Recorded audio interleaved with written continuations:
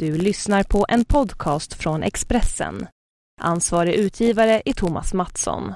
Fler poddar hittar du på expressen.se/podcast och på iTunes.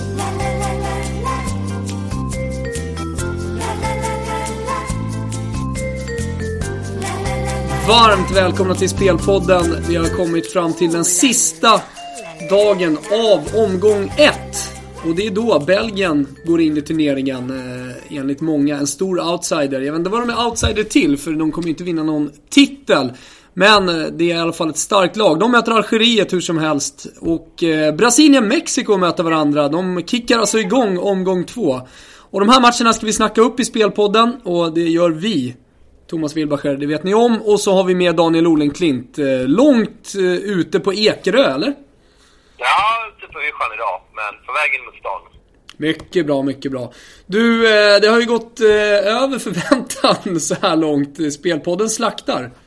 Ja, du är ju i zonen. Igår petade du in 0-0 i Nigeria där till 9 gånger. Det är bara till att lyfta på hatten, och det är väl lika bra att du kör det här programmet själv resten av VM. Ja, det har gått bra. Det kanske är tvärtom alltså. Jag ska börja ta det lite lugnt här nu inför omgång 2. Jag får inte få hybris så här. Du sa ju det i första programmet. Det är ett långt VM. Det gäller att liksom hålla i.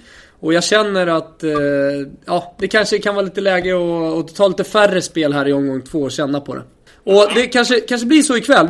Vi börjar med att kolla på Belgien och Algeriet. Berätta om Belgien. Varför är de ett topplag? Varför ska de vara en outsider i mästerskapet? Ja, det är ju för att de har fått fram en gyllene generation här med flera toppspelare i de stora europeiska ligorna. Vi har ju namn som Hazard, Mertens och Lukaku. Hazard tror jag ju själv kan ta klivet in bland de absolut största här under de kommande åren. Han är ju relativt ung och utvecklingsbar. Det är en otroligt bra spelare som Belgien har där. Ja, det är det verkligen. Det känns ju som att Belgien, kanske till skillnad från andra stora nationer i det här mästerskapet, alltså bra nationer med potential att gå långt, har liksom spets i alla lagdelar. De har en av världens absolut bästa målvakter. Kommer förmodligen att vara den bästa målvakten alltså de kommande 10 åren. Mycket talar för det i alla fall i Courtois. Men även backlinjen som leds av Kompany. De har ett mittfält som är starkt och de har spets i anfallet. Tror du att de kan få ihop det, eller är det kommer orutinen avgöra i slutändan? Få ihop det är ett bra lag, men därifrån till det är klart att man rankar dem snäppet under de här 4-5 största nationerna, de riktiga guldkandidaterna. Det ska ju klaffa något oerhört för att Belgien ska gå hela vägen till en final. Men som du säger, de har relativt få svagheter och har en matchvinnare i Hazard och även Lukaku till exempel. Så det är klart att de definitivt kan ses i en kvartsfinal eller till och med en semifinal i alla fall. Och nu möter de ett relativt svagt lag, Algeriet. De ska dock inte underskattas. Det finns även en hel del spets i det laget. Och de är i alla fall så här på förhand inte på samma dåliga nivå som Australien och Iran och Honduras för all del.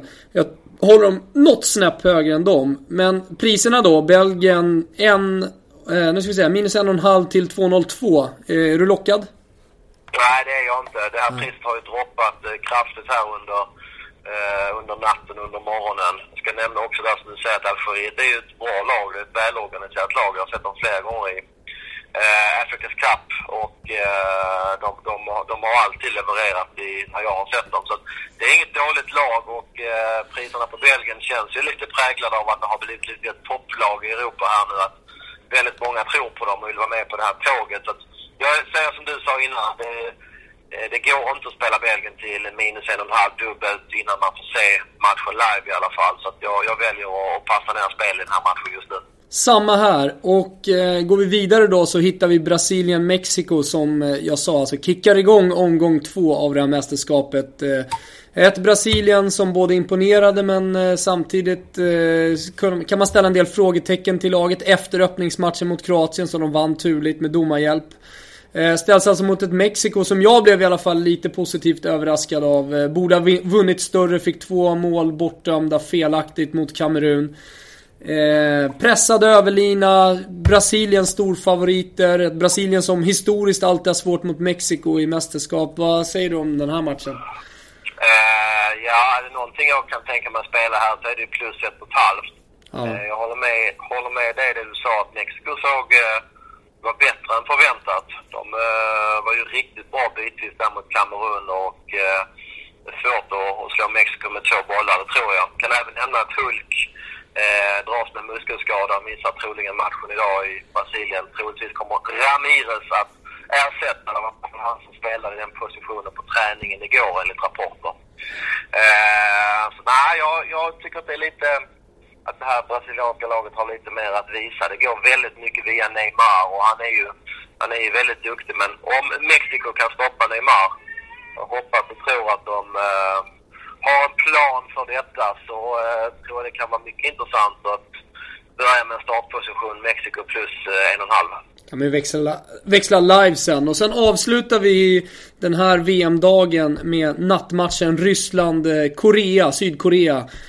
Och det är ett Ryssland som är favoriter med all rätt. De leds av förbundskapten Don Fabio Capello. Mycket inhemska spelare. Svårt att jämföra kvaliteten mot de andra, om man säger så här, lite större nationerna. Jag vet inte riktigt vad jag har i Ryssland. Hur känner du? Jag är lite på samma våglängd som du där. Det är 2 lag som jag tyvärr inte har lyckats se i träningsmatcherna, så att jag kommer att sitta lugn här också och försöka avvakta och se. Ryssland slår just nu runt 1,80 att vinna matchen, och som sagt, jag har inte sett lagen i förberedelserna, så det är bara dumt om jag ger någon rekommendation här, utan det vet att se matchen live så man ser om man hittar något där. Ja, och bara för att fylla på det så vet man ju inte heller vad man har Sydkorea. Ett Sydkorea som hade det tufft i VM-kvalet att ta sig till Brasilien. Om man liksom desikerar det här laget och tar ut spelare för spelare så kan man ju såklart hitta kvalitet. Men som lag så tycker jag det känns oerhört svårt på förhand att jämföra kvaliteten, som sagt, och svårt att se en matchbild här.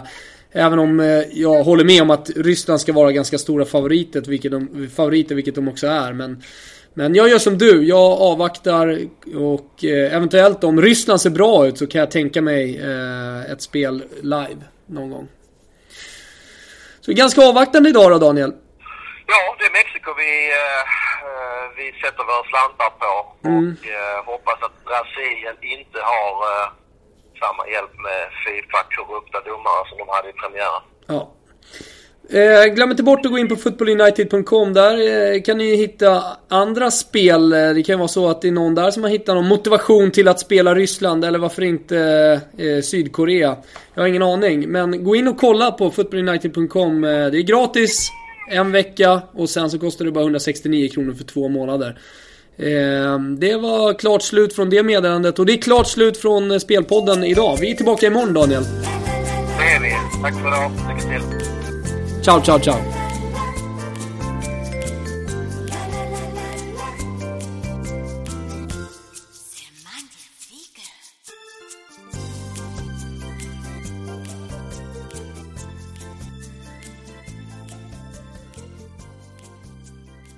Du har lyssnat på en podcast från Expressen.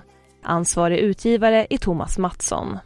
Fler poddar hittar du på expressen.se/podcast och på iTunes.